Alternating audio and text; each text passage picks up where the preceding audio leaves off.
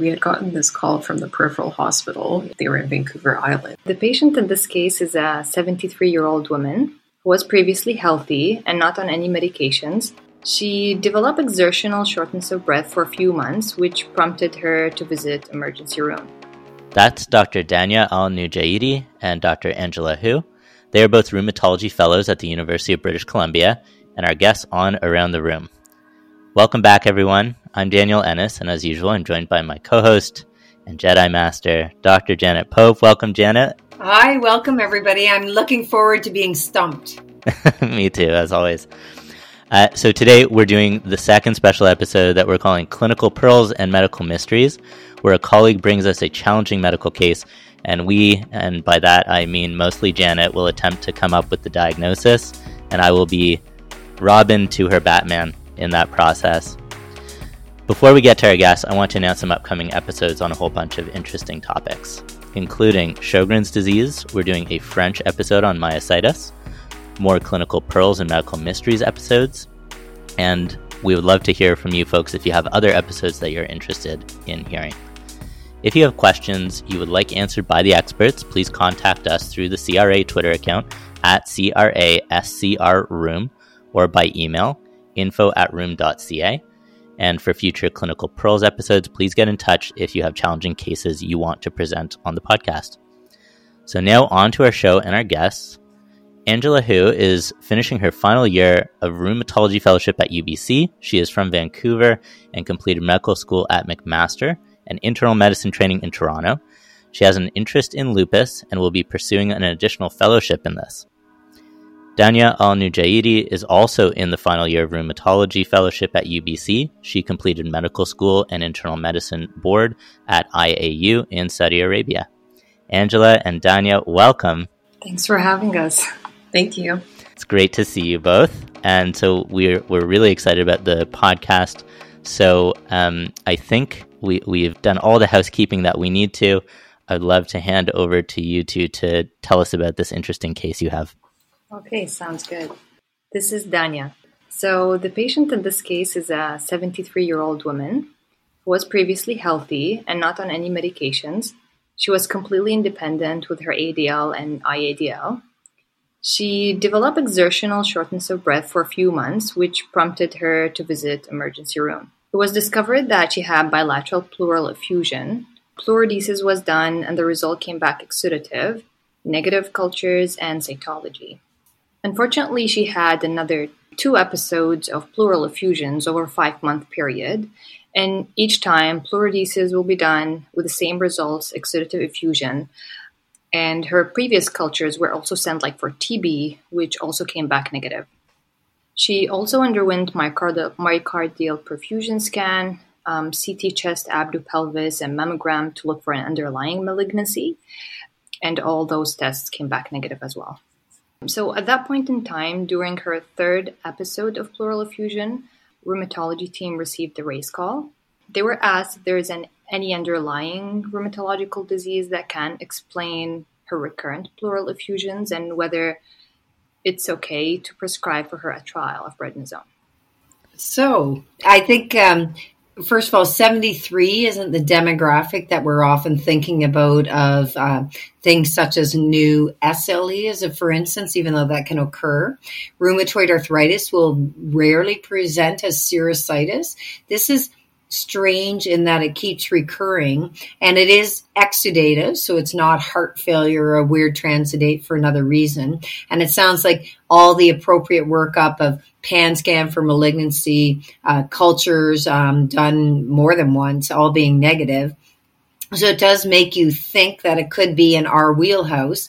Obviously, usually the consult is begotten by things like ANAs and RFs and stuff like that. So you do wonder, but there's a very broad differential, including multiple diseases that wouldn't be rheumatologic. But since it is a mystery case in rheum, I'm going to probably stick to the fact that it could be something to do with what we see. Daniel, what do you think? Batman, I'm Batman. Robin, what do you think? I think that's just right? Like you start with the common stuff that causes pleural effusion. They've begun some cardiac workup to roll that out, though it seems like a little bit half-hearted because it's an exudative effusion. So they are really looking for other kind of more sinister causes than just heart failure. And I think that in a 73-year-old, I think they probably had the same thought, especially since they're sending cytology a couple of times and they keep retapping it with the same result. I think they're thinking about malignancy, right? And the pan scanning is appropriate and mammograms appropriate. You know, one thing that I wonder about more in like our myositis patients where we are like, we're pretty sure that there's an underlying malignancy. In these cases, is a CT, chest, abdo-pelvis, is that sufficient to look for things like endometrial cancer, uterine cancers that are hard, that we don't screen for particularly well, but maybe kind of more importance than like a 73-year-old woman. I'm curious, Janet, if you have a thought on that. Like in dermatomyositis, do you stop at the CT chest, abdo-pelvis, or do you do an ultrasound of the pelvis or an MRI of the pelvis, or do you ask OB how to properly screen for, gynecologic malignancies? What's your approach there? Right. So I think it really depends on what you think the pretest likelihood is. So we're always worried if, say, she had dysfunctional, all uterine bleeding at 73 is dysfunctional, but if she had spotting, if she had a bulky uterus, did she have her PAPs? Because at a certain age, PAPs stop, and I think that might be around 70. So were PAPs normal until then? There's peritoneal changes of cancer that you can't really pick up on a pan scan. Of course, she did have her mammogram because the pan scan's not going to pick that up.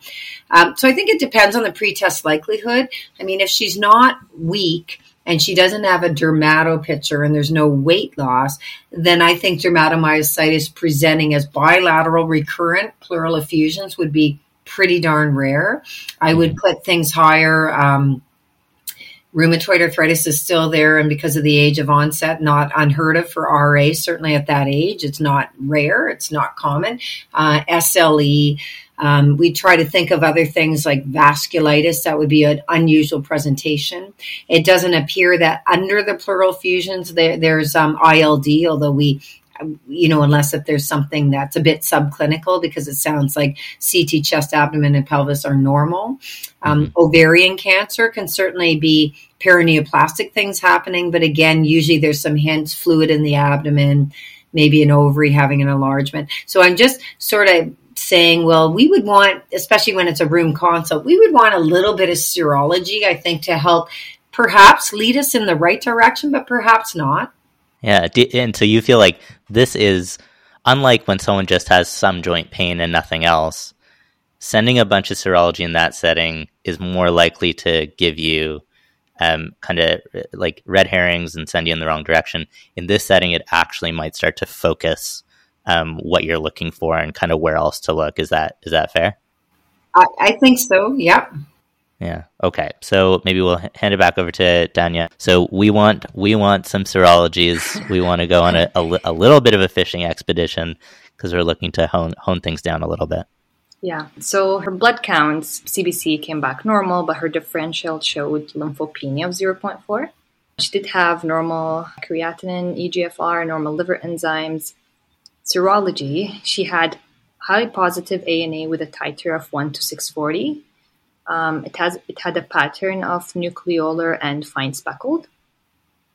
Her ENA was borderline for RMP and SSA, and she had high positive rheumatoid factor of 75.5. Her ANCA and POPR3 both are negative, and her dsDNA was negative. And she also had an elevated CRP of 15.3. And did we have some compliments to complement what you told us? Not at the point when we received the race call. Okay. And how about a CCP after that rheumatoid factor? I think it was done later on. It was negative.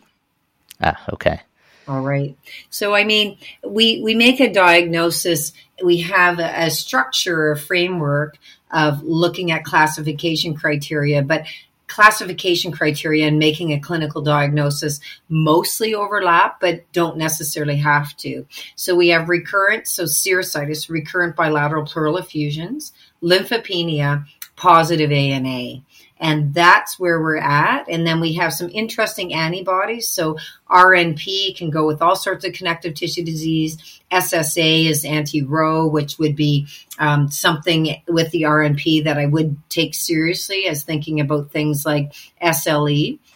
Interestingly, nucleolar ANA, we think of that in some patients with diffuse cutaneous systemic sclerosis, which could give serositis, unlikely way to present. But nucleolar can be in SLE and myositis, etc. But the DFS, so the dense fine speckled, or at least fine speckled, which I assume is dense fine speckled, that's supposed to be in the literature, which I don't believe it, but it's supposed to be, it rules out lupus. So if you're thinking about lupus and your DFS, you're supposed to say, no, it's not lupus. In reality, I hate DFS. I think it has a negative predictive value that's not as high as previously reported. The other thing is I would be interested in a CK, but again, myositis presenting like this could be the case, but I think SLE would be higher. Does she meet criteria for SLE? No, but I'd say she's a lupus suspect. So Daniel, is that your line of thinking, or would you expand more broadly? Yeah, absolutely. Like, and I'm gonna throw out, like, you know, I'm curious what you think about also checking antiphospholipids. Not that this person meets antiphospholipid syndrome, but because we're trying to see which kind of type of connective tissue disease she fits into best, and the serology slants towards, you know, a lupus-like or undifferentiated connective tissue disease, the rheumatoid factor being there. Like you said, serositis can be a presenting feature of rheumatoid. So, you know, if she had antiphospholipid antibodies, would that sway the way that you would describe the way that you would describe the case, given that we have heard no history that she's had recurrent pregnancy losses, blood clots of any kind? Like, is there value in that, or it's actually just, it's noise? I think I'd save your money.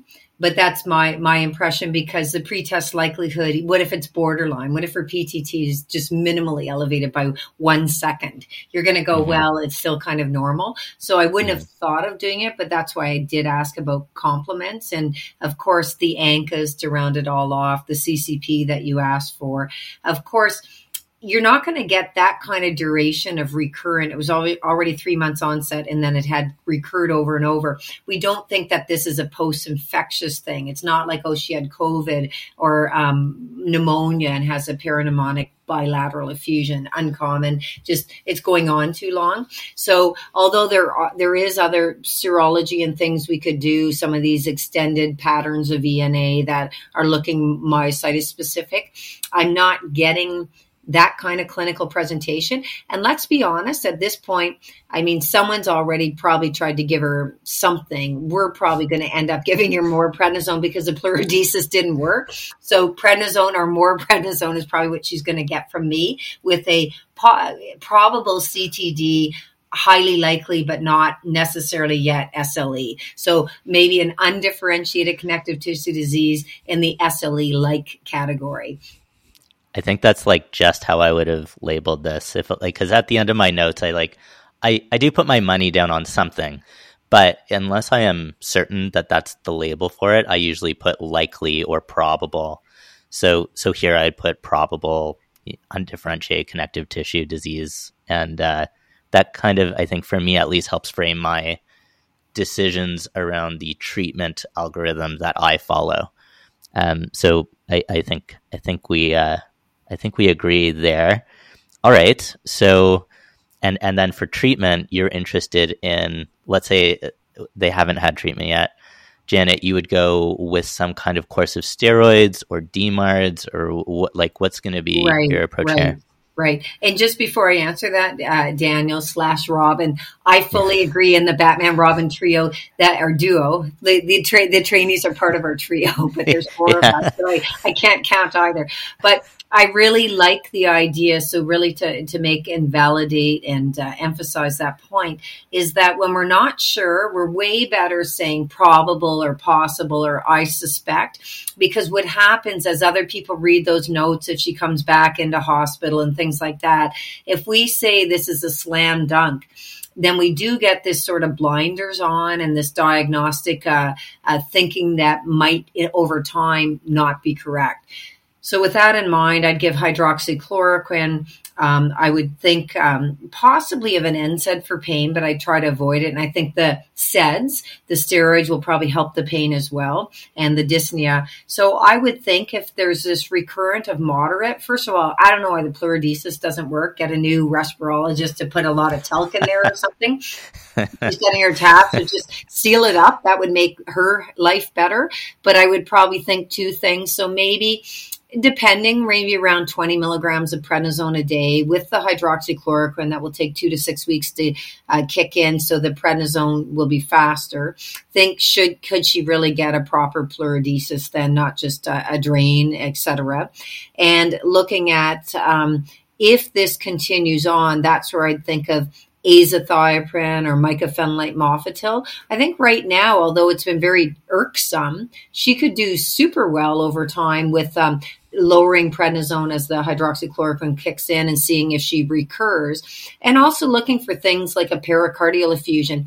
Bilateral isolated pleural effusions, no serositis, no pericardial effusion. Absolutely well described in connective tissue diseases, but often there's a trivial pericardial effusion that goes with it. So just being cognizant that I want to make sure we are barking up the right tree, but I still feel that would be the way to go. We'll be back to Around the Room in a minute after this brief message from the Canadian Rheumatology Association. The CRA wants to invite you to visit their website, rheum.ca, to participate in accredited virtual care modules. These are designed specifically for rheumatologists to learn and practice a standardized approach to virtual care. These resources are available exclusively to CRA members and invited guests. Access to the site is password protected. To get your password, please contact info@rheum.ca. This learning program is supported by an unrestricted educational grant from Novartis. An independent CRA scientific planning committee was responsible for the scientific integrity, objectivity, and balance of this content. And now, back to the podcast. All right, so maybe we'll turn it back over to our guests. What did the treating team do? This is Angela. Yeah, so at this point, as mentioned, we had gotten this call from the peripheral hospital. They were in Vancouver Island, and so the rheumatology team in Vancouver had been a little bit equivocal, but it was left essentially as that trial of prednisone would not be unreasonable, given that all the other infectious and malignancy workup at this point had been negative. So ultimately, her treating physician had decided to go ahead with that prednisone trial and was started on prednisone 25 milligrams with a 5 milligram every 2-week taper, essentially for a presumed autoimmune serositis. And it was prednisone monotherapy. She wasn't started on additional therapy at that point. So afterwards, around 2 weeks after starting the prednisone, while she was on 20 milligrams at that point, she re-presented to hospital with increased shortness of breath. And in the emergency room, she was requiring 4 liters of oxygen to maintain her oxygen saturation. And she was noted to be mildly hypertensive with a blood pressure of 158/95. And her chest x-ray done in the hospital, again, showed moderate to large bilateral pleural effusions. Yikes. Okay, so we tried a treatment, and very quickly after starting treatment, things get worse. And I think in those circumstances, at least my brain would go to, was the treatment wrong or even, deleterious? Like it actually made whatever it was underlying things worse, like it was TB or it was some kind of infection that we have made worse? Or was this person kind of on the upswing anyways, and we have just kind of missed with our treatment? We were a little bit too late, and this was about to happen, and it is coincidental. Was there, in the first 2 weeks or in the first week there, did she have any improvement on the prednisone? She had some mild improvement, and then subsequently had worsened with, a fairly rapid deterioration over that subsequent week. What do you think, Janet? What would be going through your head? Right. So a couple things that seems like we might not be on the right diagnosis. I assume that these weren't bloody taps because malignancy and TB, things like that, may be hemorrhagic, the exudate, but it's usually grossly not like it's cloudy, but you can usually see red cells. Even clinically, it might look blood tinted or stained, hemosiderin stained. So I also don't like the idea of the blood pressure because she was given glucocorticoids, 25, I guess 20. So the same idea, she's down to 20. And she is a nucleolar ANA. RNP can, of course, go with mixed connective tissue disease, but I'm hoping she's not a CTD with some kind of systemic sclerosis overlap. So at this point in time, first of all, she needs these pleural effusions dealt with better. So she probably needs chest tubes or something. And since when she's this bad right now on 4 liters, they might not pleurodese, or they might be worried that if there's an ill effect, a pneumo or something, she wouldn't be able to tolerate it necessarily at this point. But I think she needs chest tubes to drain. I'm hoping that you would think now, do we do flow cytometry? Is this some kind of lymphoproliferative? You can do a serum SPEP, not thinking she has myeloma, but wondering, is this like a lymphomatous thing or something? It would be pretty weird, though, to have isolated pleural effusions with nothing else that's been found yet from lymphoma. Not unheard of, but pretty rare. And as a teaching point, totally unrelated to this, but we all would remember a 73-year-old that might need long-term steroids before we realized they weren't working, that we'd consider protecting her bones or thinking about it. So that's just more a teaching point. So right now, I think I'm saying yikes. So we need to have a look. Does she have Raynaud's? Does she have dilated capillaries at the nail fold? Does she have puffy fingers? Has the skin changed? Those sorts of things. Is there dysphagia and GERD? And I'm pretty concerned because 4 liters, large effusions. She's a little bit unstable now. And like, I think boiling down what, internal medicine, when they admit the patient is really asking us, is sometimes it kind of comes down to, does this person need more steroids, the same amount of steroids, or less steroids? And do you have an idea of what you would want to do at this stage? Like, do you think that oh geez, the steroid's bad for you, we got to taper off quickly? Or would you, where would you go with that? What do you think? So a couple things. I assume she was adherent. Probably someone checked the pharmacy records that she filled the pred, because there could have been misunderstanding, deliberate, like non-adherence or, by accident. But I'll just assume she took them. So depending on what she looked like, this is where the physical is going to override the current antibodies. If she doesn't look like a systemic sclerosis overlap, I am going to really watch that blood pressure carefully and wonder, was it just not enough? And 25 is a good amount. And at the CRA, there was a debate or a contemporary controversy in lupus, pulsing with Solu-Medrol for things like GN, and saying some of the data boiled down to, we just do it anecdotally, but that a gram IV times 3 days is a little bit traditional, but not necessarily needed. So am I going to go to 60 or 100 milligrams IV daily of Solu-Medrol? But the blood pressure and the nucleolar ANA, it's in the back of my brain that, is she going to need an ACE inhibitor?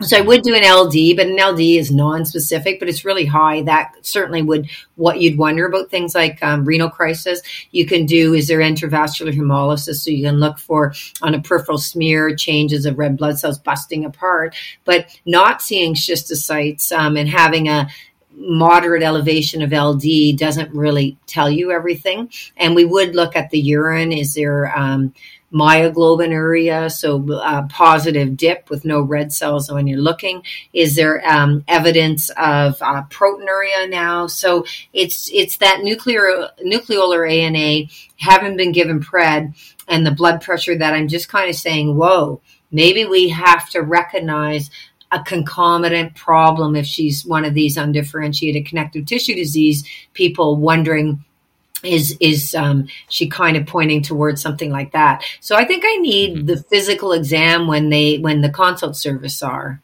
All right, Yeah. maybe. Yeah, what did you guys find? For sure. So at this point, we didn't have much additional information about the physical examination since she was still on Vancouver Island. And to the internist who was treating her there, they commented that the physical exam was overall unremarkable. They did give us some additional lab work that she had there, and that had included leukocytosis with a white cell count of 23 and predominantly neutrophils, and she had again a lymphopenia of 0.3. She also had a thrombocytopenia with platelet count of 84, and her hemoglobin was normal at 123. She had a modestly elevated CK at 840, a troponin of 165, BNP was quite elevated at 11,000, and her creatinine had risen to 200, and at baseline it was previously normal. In addition to that, at this point they had now And sorry, I was just going to say, I didn't catch the platelet count. 83. 83, okay. Keep going, I got the rest. Perfect. So at this point we had gotten some additional serology again, and the complements were now done, and C3 was low at 0.52. C4 was also low at 0.06. Her haptoglobin was undetectable. LDH was markedly elevated at greater than 1200. And additionally, cryoglobulins were done, which were negative, and a urinalysis had shown 1 gram of protein with 3 to 10 RBCs as well, and a urine ACR of 93. And she also had a peripheral blood smear that was done, which had shown moderate to severe thrombocytopenia, as well as a few schistocytes. And overall, it was favored to be an evolving microangiopathic hemolysis picture, or MAHA. Oof.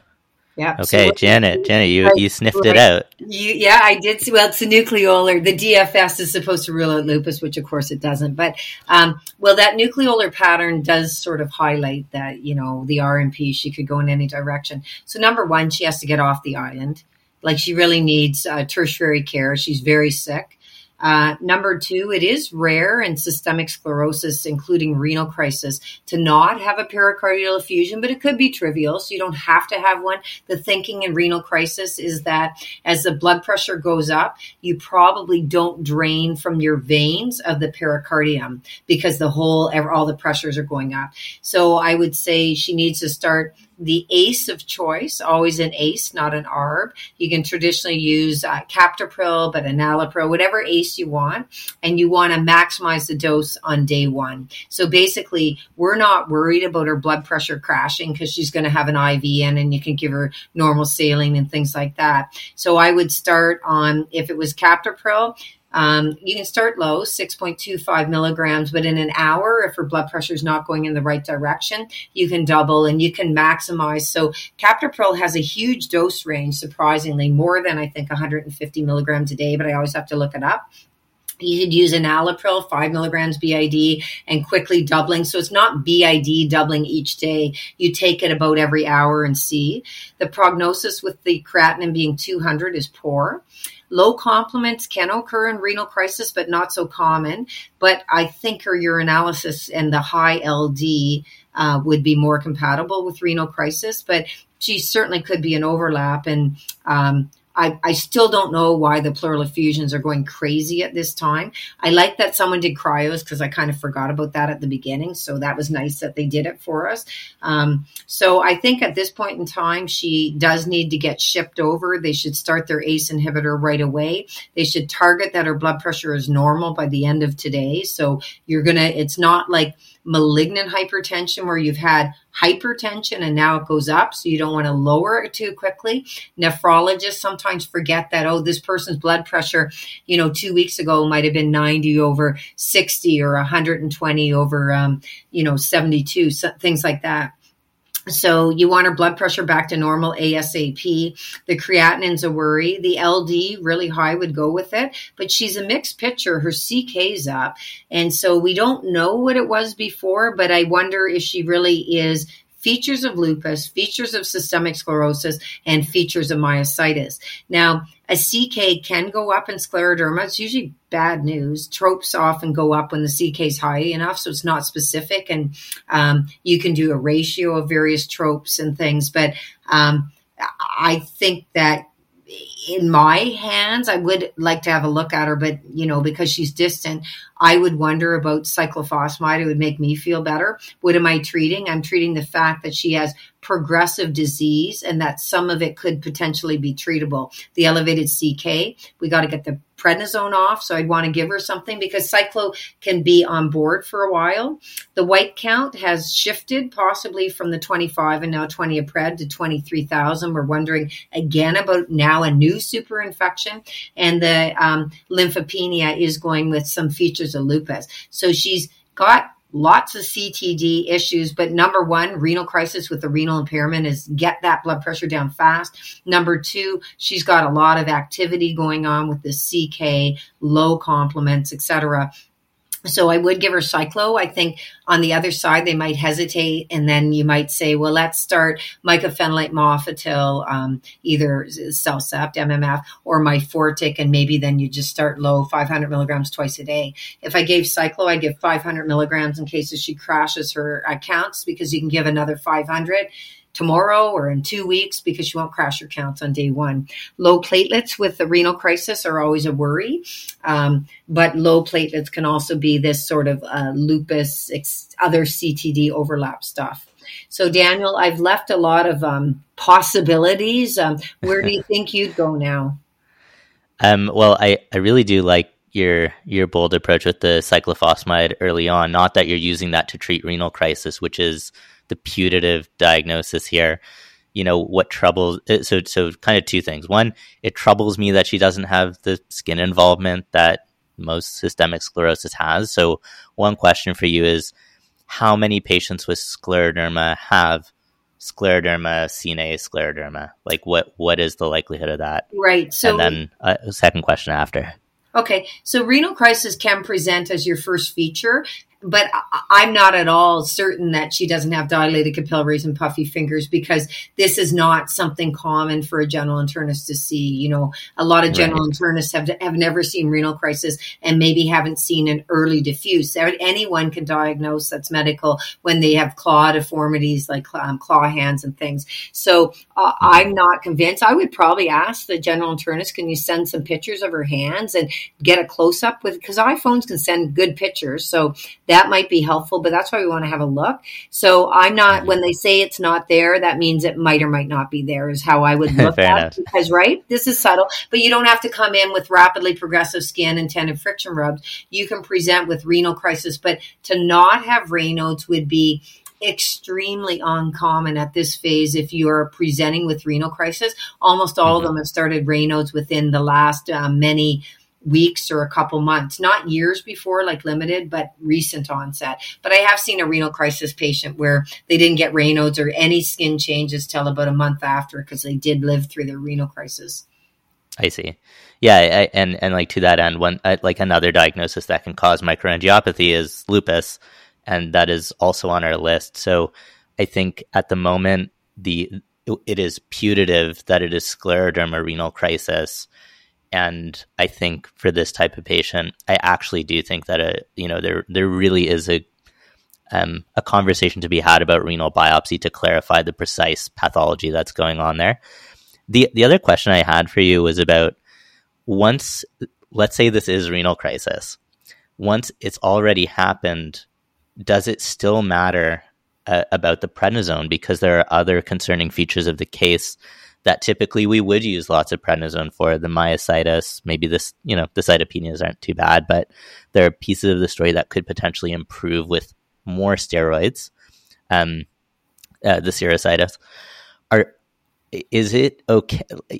Do we need to reduce the prednisone because that's an ongoing stimulant of the scleroderma renal crisis? Or is it the sort of situation where, you've already set it off, it's too late, the renal crisis is going to take its own natural history, and now you do what you need to do with the prednisone? Can you kind of walk me through that? Right. So first of all, I'm talking about no data now when I talk. So this is my opinion. So we know steroids increase the risk, particularly higher dose. Since her blood pressure, we believe, is newly up and all these other things are going on, the creatinine is newly up, I would stop the steroids. I don't think we have to wean them either because it's just so recent. And that's why I was going for an immune suppressive, because anything like that will take time to kick in. And why do I say that? So it's kind of like I'm going by data free. We don't have data that says if you're on steroids, if you stop them versus continue, is there a change in morbidity or mortality? But this is a condition with a very high mortality. And because I would consider something else, and, after cyclo, I still want to see her before I say, let's just give her Ritux. I want to do cultures because her white count's up, but I would stop the steroids knowing that I've got a back pocket kind of treatment. When it comes to renal biopsy, number one, you don't want it to delay that ACE inhibitor. So lots of times nephro's saying as though this is a carte blanche patient, whereas we know this person had serositis. She's had ongoing lymphopenia. We know that she's one of our diseases, most likely by other things being ruled out, probably a series of our kinds of diseases. So a renal biopsy is not as dangerous, but don't hold treatment, get the ACE going. It's not as dangerous with a blood pressure of 150/95. But if they recheck her blood pressure and it's 220/110, they can bleed. And what's happening, the kidneys really clamp down. But there's that kind of, if you remember, onion skinning, they can be quite friable. So I tend not to do a renal biopsy. We sort of think we have a liquid biopsy in that we have we're looking at protein and blood in the urine. And I think an LD greater than 1200 is making me really think in that direction. And as I say, I bet you she's got some dilated capillaries, but that doesn't mean she does. I'm just making an educated guess from the renal crises patients I've seen. So we can usually do a detective work and see. So those are the things I think. So right now I'd say, well, get the ACE going, get her transferred as soon as possible, stop the steroids, and renal biopsy can be discussed later. With that low platelets, that's not dangerous at 83, but those platelets in 2 days could be 43, by the way. And then you made a really good point. What about things like TTP? And sometimes it is tough to know, is this microangiopathic change for other reasons that might be treated differently? Things like there's certain drugs and also things like plasmapheresis might be considered. So you want to make sure you have the right diagnosis, but withholding the ACE without a diagnosis now, I think, is the wrong treatment. Mm-hmm. Okay. Well, what did you folks do? Yeah, so the team on the island, they were still keeping a pretty broad differential. So they had treated her with some antibiotics, ceftriaxone, Lasix, and they had also continued the prednisone at that point. But they did discuss the case further with the team in Vancouver, and she was transferred subsequently to Vancouver General Hospital. So at this point, finally, the rheumatology team was able to see her in hospital. And in terms of some further details that she endorsed to the team, so she did actually have Raynaud's about 5 months before all the pleural effusions had started. She had reported some arthralgias of the PIPs, and she'd also unintentionally lost about 30 pounds over the course of 4 months. Apart from that, the review of the systems was unremarkable. And then in terms of the physical examination, so at that point, her blood pressure was a little better at 133/86. She was noted to have some very mild perioral tightening and furrowing with limited oral opening to about 2 fingers. Apart from that, in terms of her hands, so she had very subtle skin thickening on her fingers distal to the MCPs, but apart from that, didn't have thickening elsewhere. And then she did have, interestingly, on capillaroscopy, as Dr. Pope has astutely noted in advance, capillary loop dropouts, microhemorrhages, and telangiectasias, and there was some diffuse periungual erythema as well.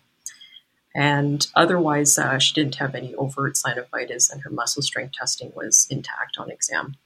Couple things. I hope she did come over with the ACE on board, so we'll just say that the ACE treated her blood pressure. That's why you can't always believe the other person on the end of the call, because we only see what we see, right? If you don't have a trained eye and you're not thinking it is difficult. So there's never any blame or anything like that, but she's probably going to be diffuse over time, even though right now it'd be a bit on face and fingers, not proximal. Although I can always find something somewhere, like maybe on their clavicles or somewhere. I can usually find something somewhere. 2 points before we get on this weight loss, because that's a real concern. So the first point is that if you have renal crisis, you can be wet but dry. So by that, I mean you can have increased total body fluid, but you're not perfusing your kidneys because everything's all clamped down. That's why you're shearing little red cells. They're pretty small and you're shearing them. So sometimes I will tolerate that they have pitting edema and will still run saline to just kind of tissue, like expand blood vessels. That this is the world according to my made up approach. I don't like in the literature. I don't think it tells us that, but I'm a little bit concerned about Lasix because if we dry her out too much, that creatinine, which we didn't hear the newest one, but it could be 300. You can only go up so much creatinine per day. So if her creatinine say was 80 and then it's 200, we don't know if she's going to be 300, then 380, then 480, right, over the next few days. So that is a concern. I do wonder if she now has a pericardial effusion because they usually do. So that's just a couple things. And then the CK, I mean, you can have scleroderma myopathy. The CK is not usually that high. It's reassuring that she's currently not weak. If this is all pericardial, like not pericardial, myocardial, that's a bad sign. But that weight loss, because that's what I want to get into talking about next, it's like, show me the cancer. She's 73, so a bit older. She's had weight loss. The pleural effusions never settled down. I do wonder. So the usual cancer in scleroderma renal crisis, if this is a paraneoplastic problem, which it still might be, who knows? The usual cancer is an adenocarcinoma. Has it been reported with lymphoproliferative? Yes, but very uncommon. Why adeno? That tissue can make antibodies, and they've stained in specimens such as at Hopkins. They have stained the adeno CAs that were paraneoplastic with scleroderma involvement and found, RNA polymerase 3 in the stain of the cancer tissue. So sort of like the putative, the smoking gun has been found. So I'm wondering if it's paraneoplastic. I still think she needs cyclo, but if you want to give her rituximab, you can. I think she needs repeat cultures because she's been sick now for a while with a bunch of prednisone, but I'm looking, show me the cancer. So now we have to go more broadly. And she could get a PET scan if you're able to do it, because PET scans normal will rule out. Positive, it doesn't rule it in because she can have inflammation around those pleural effusions. She can have other things going on. And I'd probably get the cytology because she probably had large amount of pleural fluid that's, kept in the path lab from the several drainages. I'd probably get someone to do flow on it. They can do serum, like a blood cell flow as well, red cell circulating flow. But I would also say, can we have another look for cytology? Is there a small adeno that was missed on the lung as a, for instance? Does a mammogram look well enough? Now you're thinking about, endometrial, ovarian, not so much cervix for this. So we gotta fish a bit more. So those are the things I'm thinking about now. Great. Every time we review a case together, I feel like I'm not a staff, but I'm still a med student. So thanks for running us through that. Not at all. But that's, this is uncommon. We actually asked at the Canadian Rheumatology Association, our workshop in scleroderma was today. And I asked how many people in the room had seen renal crisis, and it was only about 10%. So, this is not, we're talking a rare condition with a very uncommon complication for most of you to have seen. So no, I think everybody's on the money right now. I think it's particularly unlucky to present with a highly fatal manifestation of a rare disease and present atypically into a hospital where people are unlikely to really know their way around scleroderma renal crisis. Even if the person came in with obvious scleroderma, everyone would be looking on UpToDate or reading a Janet Pope review article to try and figure out how to treat it. And this is like a backwards presentation that, you derived the end product just from the ANA, which is really fascinating. Okay, so back to you two. What happens next in her care? This is Danya. At that point, nephrology felt that her presentation is consistent with TMA, specifically like secondary to an underlying autoimmune disease. It's scleroderma renal crisis, less likely antiphospholipid. Rheumatology felt that although she does have like features of scleroderma, like with the Raynaud, the capillaroscopy findings, that pleural effusions are like large enough to be symptomatic were atypical, although it has been reported in the literature, albeit with low prevalence, but it might represent like an overlap syndrome. So nephrology discontinued like prednisone, started her on captopril. Rheumatology team at the time like requested further investigations, including mitogen panel. And we had like one excellent internal medicine resident at the team. His name is Alec, and he did some like review about like pleural effusions and scleroderma. And so some case reports mentioning like elevated CA-125 in those patients, like in the serum as well as in the pleural fluid. So we also asked for those to be sent out of curiosity. And sure enough, both of these samples came back elevated from the serum at a level of 100 with a normal value below 32, and from the pleura with a level of 330. Nephrology also did the kidney biopsy, and the kidney biopsy came back showing acute and chronic TMA. I'm just going to make one quick point because the listeners are itching about this one, I think. Bizarrely, CA-125 is elevated apparently, and for research purposes, I've heard some of the ILD docs like Dr. Toby Maher talk about it in research setting that interstitial lung disease can also raise CA-125. So it's non-specific. So just everyone can hold that thought. We're not going to find her colon cancer today necessarily, that it can be elevated. I didn't know about pleural effusion, but I know it can be an ILD. I have no idea why. It's probably a non-specific thing that occurs. I don't know. Anyway, keep going. So that people can say, oh, it's not a clincher that there's cancer or something going on, even though I'm worried. Yeah. Her mitogen panel for scleroderma came back showing high positive anti-PMSCL 75 and medium positive PMSCL 100 with a weak positive RP 155 and DRO 52. Antiphospholipid workup showed negative lupus anticoagulant beta-2 glycoprotein, but she did have a positive cardiolipin IgG of 104. And then her echo showed small pericardial effusion. It also showed mild to moderate pulmonary hypertension. We're really playing the greatest hits of scleroderma and overlap syndrome items here, right? And just harking back to like the one thing that I added to this conversation of like, oh, should we send antiphospholipids? No, we did it. And we got it back, and it's positive, and I feel no different.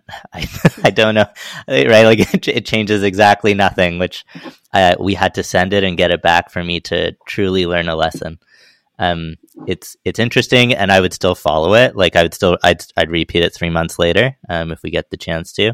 But that really hasn't changed much. But it's interesting, Daniel, because if I said, I'm not sure I'm going to do a biopsy, I think they did it when her blood pressure is more controlled. We're not sure what the creatinine is doing right now. But if she had a whole bunch of microclots, you'd say, well, this is APS and a scleroderma, myositis, lupus overlap, right? So it would. So I don't mind now that it was done at all. So I agree. You go, well, we're not going to anticoagulate her right now, but I do hope the ACE was started and maintained. And I assume that the blood pressure when she came to VGH was normal because of the fact she was on an ACE. So I'll give everyone the benefit of the doubt and just assume that whether it's true or not, I like that story. But I do want to know what her creatinine's doing. And the trace pericardial effusion, I nailed it on that too, because I don't know that I've ever seen renal crisis with other serositis without a pericardial effusion. Give me that trivial pericardial effusion.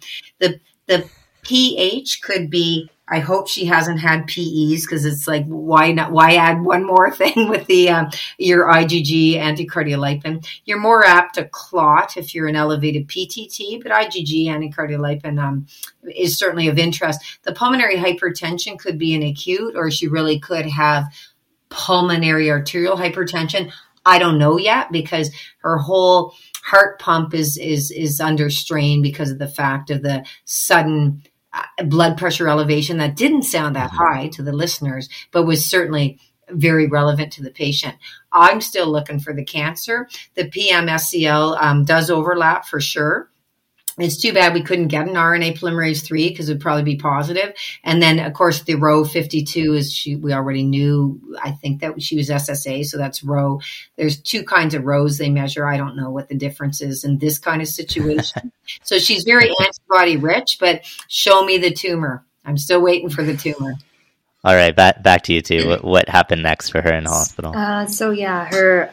Her creatinine continued to worsen despite optimizing like her captopril doses, and it reached a level of 454. She started to show hemolysis more with anemia, so her hemoglobin reached around 66. Her platelet reached an nadir of 16, and she did require one run of Plex, and she was eventually started on hemodialysis. Rheumatology team decided to start her on MMF initially, but she developed leukopenia while on it. So later on, she was switched to azathioprine. After a month, she was like transferred back to the island, and then she was eventually discharged, and she was able to get off hemodialysis after just 1 month of treatment. But she continued to have CKD of stage 4. Unfortunately, after her discharge, she still developed another recurrent pleural effusions 2 and 3 months after her discharge, and she was eventually switched from azathioprine to oral cyclo. I think it was, I believe it was Dr. Sindhu Johnson who told me about, when patients have scleroderma renal crisis, like, do not give up on their renal function, like stick with it. They really can recover. And come off dialysis. So it doesn't mean they're going to be on it forever. It is different than other types of renal disease. So don't give up. And so just 1 month on dialysis is pretty impressive for how acutely unwell she was. Okay, Janet, what do you think? So she's having relapses. She's now on oral cyclo, which you were saying you would have started with cyclo. Yep. Yeah. Right. So a couple things. In renal impairment, we can indeed give the drugs that she got, such as azathioprine, MMF. We can give cyclophosphamide IV or oral with renal impairment. So there's some drugs that she wouldn't have received that you would be careful with. Like we'd never give her in renal failure methotrexate, but we wouldn't have given her that anyway. So a couple things. Plex made sense. Platelets going so low is uncommon in renal crisis. So you kind of wonder that low hemoglobin, yes, indeed can happen in renal crisis. I would have wondered about with Plex, but not plexing it off, because you can have Plex serially or continuously. I would have wondered about IVIG as those platelets fell, just worrying because I wouldn't have pulsed her with glucocorticoids now. The other thing is, so yes, once you've had renal crisis, don't let anyone stop the ACE inhibitor. Don't give up for a year to see if they can get off dialysis. She's going to end up back on dialysis someday if she lives long enough, because she is like stage 4 CKD and because she really did do a number on them. But, we'll see what happens to her over time. We want to see what happens to the pulmonary hypertension, but I don't know that our treatment will be sufficient because her immune system is so turned on, and because I would be very reluctant to give any more glucocorticoids. So that's kind of like, I agree, immune suppression, watch her carefully, make a diagnosis of a whole bunch of diseases at once. That's totally fine. The weight loss, though, I am still looking for the cancer. The pleural effusions, it is... I don't know why they can't just get rid of the pleural effusions. Just, pleurodese properly. I don't know. It's usually not a big deal once you've done it 3 times, 4 times. That should be enough already. So, because that's going to make her more short of breath. I want to know what's happening to the pulmonary hypertension now. Staying with a trivial pericardial effusion is not so rare after renal crisis. And usually the hemoglobin eventually does come up, because there still can be low level hemolysis for quite a while, but it's usually, some shearing that's far less, and it's recovering because she did get off dialysis. So, at this point, it's like the good news is she's somewhat better. The bad news is that there's something might be causing this that we would treat otherwise. You'd think now we must be, though, somewhere into 4 to 6 months from the very onset, maybe. So usually if you're perineoplastic, rapidly progressive, they don't last a year. They're often still losing weight and kind of like dying before your very eyes. So maybe she isn't perineoplastic, but it's still in my mind. So how'd she tolerate the cyclophosphamide? What was her clinical course after switching? So, yeah, after she received the 1 Renaplex, she actually, like, her platelet count did improve. And, like, within a week, her platelet count came up to 109. After she was switched to oral cyclo, it wasn't clear from the note, because she was at the time, this time, like, in the islands, and it wasn't clear from the notes how much of oral cyclo she received initially. But later on, it seems that it has been tapered, and she was on 25 milligram per day, so a small dose. Since she has been switched, she did not develop any further episodes of pleural effusions. But it just, like, worth to mention, at the same time, she was also managed with diuretics, including Lasix and spironolactone. And for the past 4 months, she has been tapered off cyclophosphamide completely, and she's off all immune suppressant. She hadn't had any further episodes until now.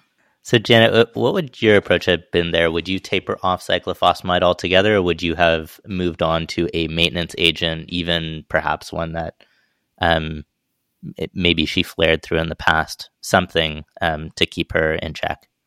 Right. In addition to Plaquenil, which you had said that initially.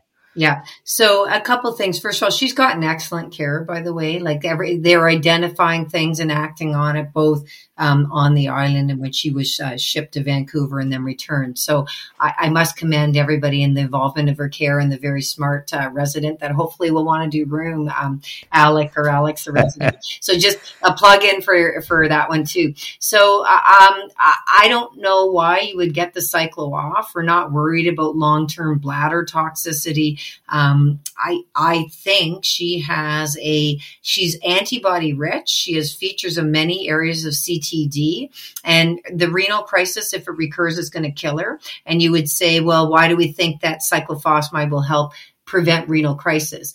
I'm thinking cyclophosphamide will help prevent ongoing manifestations of the CTD, the antibody rich, the lots of overlap going on.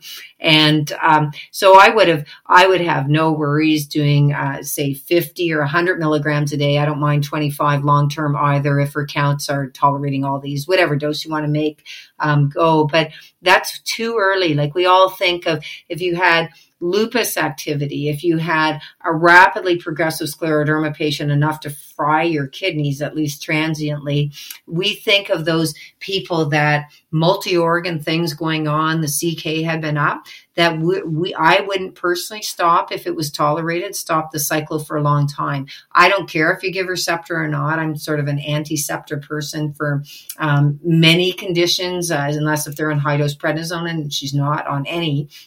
So I'd say the cyclo stopping it worries me a bit. When you say you'd keep it on long term, what time frame are you talking about? Right. So again, this is a data-free zone, but we tend to think, just even think of induction and remission of anything. Like, she doesn't have, but if someone has ILD, you're going to do induction often for 6 to 12 months. Lupus nephritis, you're going to do induction at least for a long period of time, and then like 3 grams of MMF, and then maintenance after maybe 6 or 12 months. If we're going to do induction for GPA, all these things she doesn't have, we tend to think, you got to do treatment for a while, then you can taper, but not right off for a year or two after. So I would have done cyclo if well tolerated, which it was, and she was doing a lot better. I'm not worried about risk versus potential benefit. So I would have done cyclophosphamide or whatever dose you chose for probably a year, then cut the dose in half. So if I had her on 50 or 100, cut it down for another 6 months. And then you say, if I stop now and you're really good, here's you're kind of coaching them. They're going to keep following their blood pressure. Not that cyclo is preventing renal crisis. The ACE is treating it, and we don't want to stop the ACE now.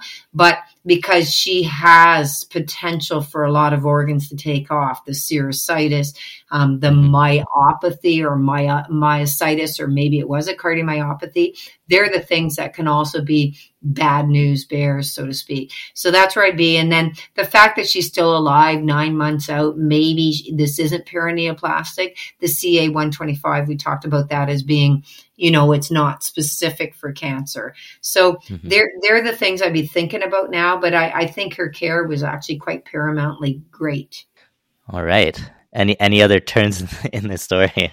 Yeah, I think just like one thing to mention, the reason why her cyclophosphamide was like quickly tapered off is she was evaluated by different respirologists, and initially they agreed that her pleural effusions are related to an underlying autoimmune disease, but then a different respirologist felt that it's actually unlikely to be related to her CTD, given multiple things like low cell count from pleural fluid, lack of lymphocyte predominance, and then suggested just like treating her with diuretics. And that's the thought when her cyclo was decided to be like quickly tapered off. So in other words, they pretended it was a transidate now, even though it was an exudate 3 times before. Yeah, right? So like all 3-4 times all the it was borderline like exudative. So like her total protein fluid to serum was like more than 0.55 or more than like borderline above that cutoff, but it was still exudative. But the last one that she developed was transitive. I feel like to a degree, this may be a situation where like pretest probability is maybe like the way I would think about it.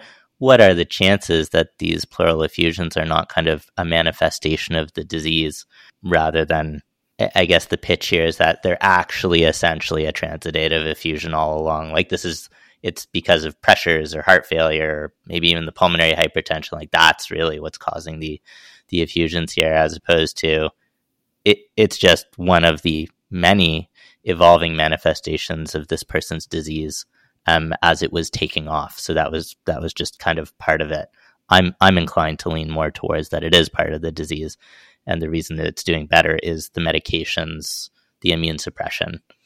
So I'm not sure. I politely disagree with that take. But I don't know, Jenna, where do you stand? Right. But even if you said, okay, she actually, because you shouldn't, like, I know you can have the, whatever it's called, the left ventricle is normal, but you still get heart failure people that those people with the little short form thing. I agree that even like, so well, the other way to look at it is, okay, say the pleural effusions that kept recurring are from heart failure and they're giving her 2 diuretics and they're watching her K anyway, because one will raise it, one will lower it. She has renal failure, class 4. So we don't want her getting hyperkalemic, but say you even would stop the spironolactone. Okay, I'll buy that there's heart failure. Maybe I have no clue, but I'll just buy it like to indulge our thinking. She needs cyclo, in my opinion, because she had elevated CK. She does have systemic sclerosis, enough to have a life-threatening manifestation. And she really has a lot of SLE features. I think she needs treatment, and whether somebody said, okay, instead of cyclo, we go back to MMF, or we go to azathioprine, or we do hydroxychloroquine and low-dose AZA because of counts dropping and things like that. I think it's too early to stop, because the recurrence of stuff, if she gets cardiac involvement with that CK, if it's really not from muscle, the recurrence is going to kill her. So that's why I do it. So even if you say, well, it wasn't that much of an exudate, so maybe it was a little bit of lupus stuff plus now some heart failure, sure, whatever. But I think we have enough organ manifestations that, you know, when her immune system wakes up, which maybe it will, maybe it won't, we might not be able to put it in check. I think these are maybe some of the cases where, every specialist is a specialist on their particular organ, but this is definitely the sort of case where the quarterback is 100% the rheumatologist. And so take away any single manifestation, and I think many people would still say this person needs cyclo, just like Dr. Pope is saying. But yeah, I think that's kind of perhaps the rheumatologist's call as to whether cyclo is stopped and not the nephrologists or the respirologists or the cardiologists individually. Okay, so she's not on anything other than maybe her blood pressure medications. And so does that kind of bring us up to present day? Yeah. So she, like, since stopping, as I mentioned, like her cyclo for the past 3 months, she hadn't had any recurrence of pleural effusions. She continued to do well. Like, she still has CKD stage 4, but otherwise, like, her blood counts are all back to normal, except for a lymphopenia of 0.3. Wow. Yeah. So Janet, you are still going to keep looking for that malignancy even in the months to come? For a while, but I'm not going to, flog it, but just, she did start with weight loss. She didn't have dysphagia. I mean, weight loss is often a sign that they're hot tamales, meaning active disease of some of these autoimmune things. But a hot tamale or not, she didn't, people kind of didn't say, well, she's got a skin score of 30 or anything like that. So just be aware that we have to be very vigilant on blood pressure, vigilant on the creatinine and her potassium. We don't want to dry her out because then you'll just give her ATN, which will push her back into dialysis, and just keep thinking, let's monitor what the weight does. And I really don't like these people that are antibody rich because you're always changing it around. Is it this? Is it that? Is it some of this? And people's bodies don't know to read textbooks. Right? They don't have to be linear into one thing. That's right. But a very, very great learning case. I would certainly have her be doing home blood pressure monitoring, and I would never stop her ACE. Never is a strong word, but she needs an ACE the rest of her life. Which she's still on, yeah. Yes. This is an excellent case. And as I say, I think she had really good treatment, but I would be very tempted to put stuff back on. And you can use hydroxychloroquine if you want, but it does work for serositis. But since that's magically disappeared between diuretics, good luck, Plex, Vitacyclo, for all those reasons, maybe. And she the Plaquenil. Keep her off the pred, not on pred, but I'd be very reluctant to restart, which is another reason why I'd want background therapy.